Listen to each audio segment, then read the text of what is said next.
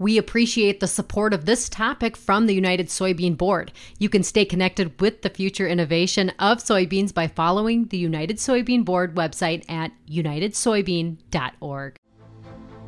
U.S. Farmers and Ranchers in Action connects you to the leading minds in agriculture. Join Farm, Food, and Facts host Joanna Guza to explore the latest in sustainable food, fuel, fiber, and more across the value chain. Farmers have been caring for the land for generations, hence the reason why we recognize and mention family farms being generational. The current generation wouldn't be here if the previous generation didn't care for the land. Today, we are talking with fourth-generation crop farmer David Iverson about two conservation practices he has implemented on his family farm, and that is no-till and fertilizer placement. David is the owner of Iverson Farms in South Dakota, and he farms 1,500 acres, which is about twice the size of Central Park in New York City, to put into perspective, and that's of soybeans and corn. So, David, to get our conversation started, when did your farm implement no-till and fertilizer placement? We've done a number of no-till practices, and need to back up probably just a little bit and explain that. In the early 1980s, my dad and I were farming together, and we did a strip till operation, and that's doing a no-till but shaving off the top of a ridge to plant either your corn or beans into that ridge. And since then, we've transitioned away from doing no-till. And so it started in the early 1980s that we've been doing some no-till / conservation tillage, doing very minimum disturbance of the soil. So we've got a number of years, over 40 years of experience doing it. We're always glad to be bringing those leading experts to Farm Food Facts since the 1980s for no-till. And what about fertilizer placement? When did you start doing that?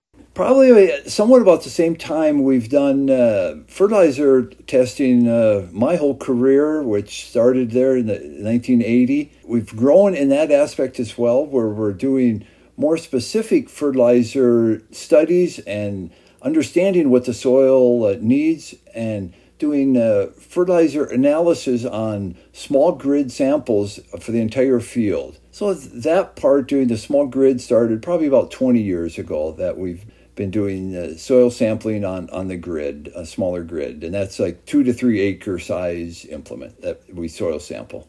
I'm always so impressed with the sophistication of how farms have evolved throughout the generations. Since you've implemented these practices of no-till and fertilizer placement, what benefits have you seen? On the no-till side of it, we've seen a lot of benefits with controlling our wind erosion, the soil loss from wind erosion. I'm in an area that gets a lot of wind. I'm surrounded by wind turbines, and they come to an area that is windy. And so we were one of the first in our region to get wind turbines. When the wind blows, if you don't have a residue that can control the soil and keep the soil in place, you can end up with a lot of that soil in the dust and blowing a long ways away. And so that's one of the benefits against wind erosion. And then also soil erosion. If we get a lot of snow in the winter and it melts quickly, by having residue on top and attached to the soil, it can slow down that soil moving with the snow melt or big rains. So those are some of the real practical benefits of maintaining our soil, the topsoil, and which is very critical in producing a great crop. Right. You're thinking about the future years. And what about some of those benefits you've seen with the fertilizer placement? The fertilizer placement, it's a long-term effect on that. The first couple of years, it takes a while to see some benefits, but we're applying fertilizer where it's needed the most and also where it will have the biggest return. If we have some parts of the field that maybe have it's poorer soil, and regardless of how much fertilizer you put there, it may not produce much of a crop. So we will minimize the amount of fertilizer we put there. It's an economic decision to not put fertilizer where it's not needed, but it also has a real positive benefit, not putting more fertilizer than the crop needs. So it's being efficient that way, and that also is good for the groundwater. We're not over applying our fertilizer. Now, David, let's transition talking about how you're managing and executing these different practices, and specifically with the fertilizer placement. Are you going off of a nutrient management plan as that's kind of your starting point to knowing where you're placing the fertilizer? It is to work with an agronomist he will take the soil samples and send them into a lab. And together then we'll work on a fertilizer nutrient plan for each crop and what the yield goal is, and to apply the amount of fertilizer that's needed to get that optimum yield, but also the timing of when we apply the fertilizer. We try to not apply it all at one time, to apply it closer to when the crop will be needing it. So we apply some fertilizer before we plant. We apply some while we are planting, and then also in the summer we are applying some of the fertilizer then as well. And to spread out those application processes is wise stewardship. It's applying those fertilizer when the crop is going to be needing it. And from your experience, David, I mean, you said you've been doing this for 20 plus years. When you work with your agronomists and go from year to year, how much is it changing? Or have you seen drastic changes in your plans from year to year, or does it stay pretty consistent?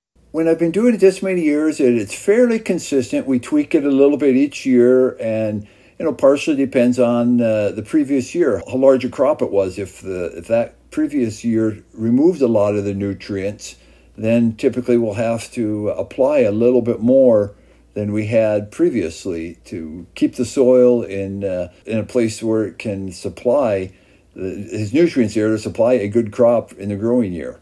And you mentioned timing. Has that been something you've always done, where you've kind of been a little bit more strategic about when you're applying the fertilizer? I think I've done that for a number of years. Yes, each year we try to what areas can we improve? How can we get the maximum benefit from our fertilizer placement and the timing of it?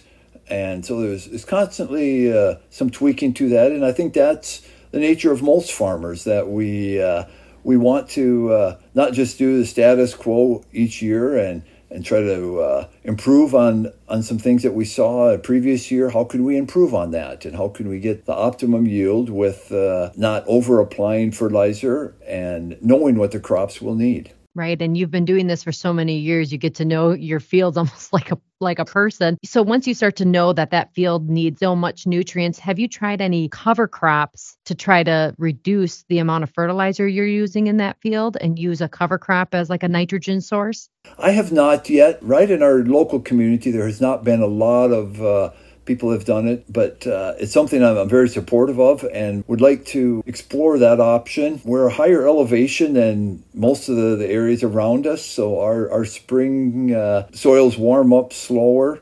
So there are some other challenges I think that we might face than even 50 miles away that they might not face because of their topography and their soil types. Right. That's a really good point. You can't be doing what another farm's doing, even sometimes right down the road, because of some of the different challenges you might be dealing with. Now let's focus in on maybe some of the challenges you've had with no-till and fertilizer placement. Can you share some of those challenges that you experienced and maybe walk us through how you fixed them? Yeah, some of the challenges in no-till is getting the fertilizer into the soil. If you're not doing a lot of tillage work after you apply the fertilizer, it can sometimes be a challenge to get the corn or soybean plant is trying to find the fertilizer. And if it hasn't been much rain, the root zone and the fertilizer aren't meeting up. So sometimes the early growth can be a challenge. I'm actually looking at doing some strip till for this coming year, where it's very minimal invasive to the soil, and yet you're getting your fertilizer down. So it's kind of another aspect of no-till and getting fertilizer placed in where the crop needs it. And when it came to the fertilizer placement, what were some of those challenges that you've experienced and overcome? I think getting the fertilizer incorporated sometimes. I try to do just a little bit to get the soil incorporated into the soil.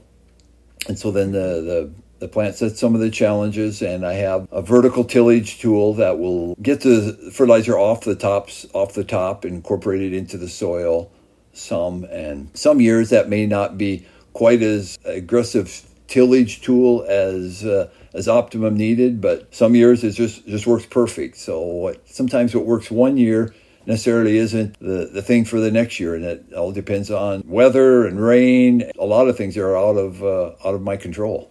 Right. I know in Wisconsin, some of the challenges the farmers I've worked with have said that they don't have access to the equipment to do some of these different practices.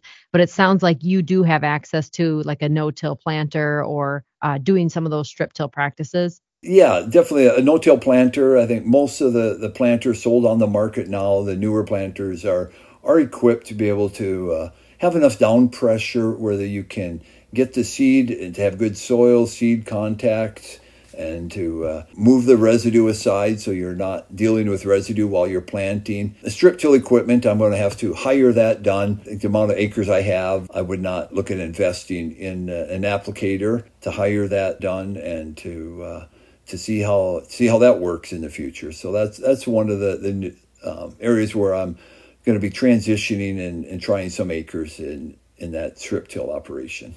Right. Well, kudos to you for, kind of thinking outside the box and trying something new. I know that that's an investment for you as well, comes out of your pocketbook when you are trying these different conservation practices. Last question or last topic we want to cover here on Farm Food Facts. What are your conservation goals for the farm, maybe within the next year or the next 5 years? I think each year I want to have the soil better than it was when I started in the spring. After harvest, if I've maintained the soil erosion, and there are times that we get large rains and it seems like no matter how much residue is out there, there's going to be some loss. But we try to do some drainage tile that will control the erosion to get the water to run underground, and do collecting basins so the water can collect and then run underground. And so those are some of the practices, and so I monitor those, and how can I improve in this area? And I improve with maintaining the soil condition and improving it by having more residue on top, and to working with that. And I think that long term, that as well, to have the soil in better condition than when I started farming it. And when you start to, you just named off a few different items that you're looking at trying, how are you learning about those topics? How does that come about that you say Iverson Farms is going to be doing this in the next 5 years? My dad was a great example on conservation tillage, to be able to make that a priority on the farm. Anytime there is any erosion, it just like I feel like a part of me is gone. Part of that soil will never be back, and it just hurts and it just saddens me. So the concept of how can we do practices, and always if I'm in the field and I see a situation that needs to be changed to do that, I want to get right at it and to minimize that. And so I've had a great role model. I've implemented it in part of what I do in the way that I operate the farm that I operate now. And speaking of, your dad and the things that you've learned from him, the things that you're looking at implementing in your farm, what do you think he would think of that? I mean, I always think it's kind of crazy how what they started with and what their fathers started with and where you are now, what do you think they would be saying? I'm very fortunate. My dad, he's in his early 90s and still very active, helps me on the farm. So I run ideas by him, and he's very supportive and likes the technology changes that we've implemented, and auto steer and yield mapping and those type of things. He is very supportive of that. He actually will drive my combine in the fall, and he likes the auto steer because then he doesn't have to steer and get as tired. And so he's been very good to embrace new technologies, and back to the soil conservation and no-till, very much embrace those. The longevity of the soil is extremely important. He's probably saying, where was this when I started farming? It would have made my life a lot easier, right? Yeah, no air conditioning and just a lot of hard manual labor all the way around.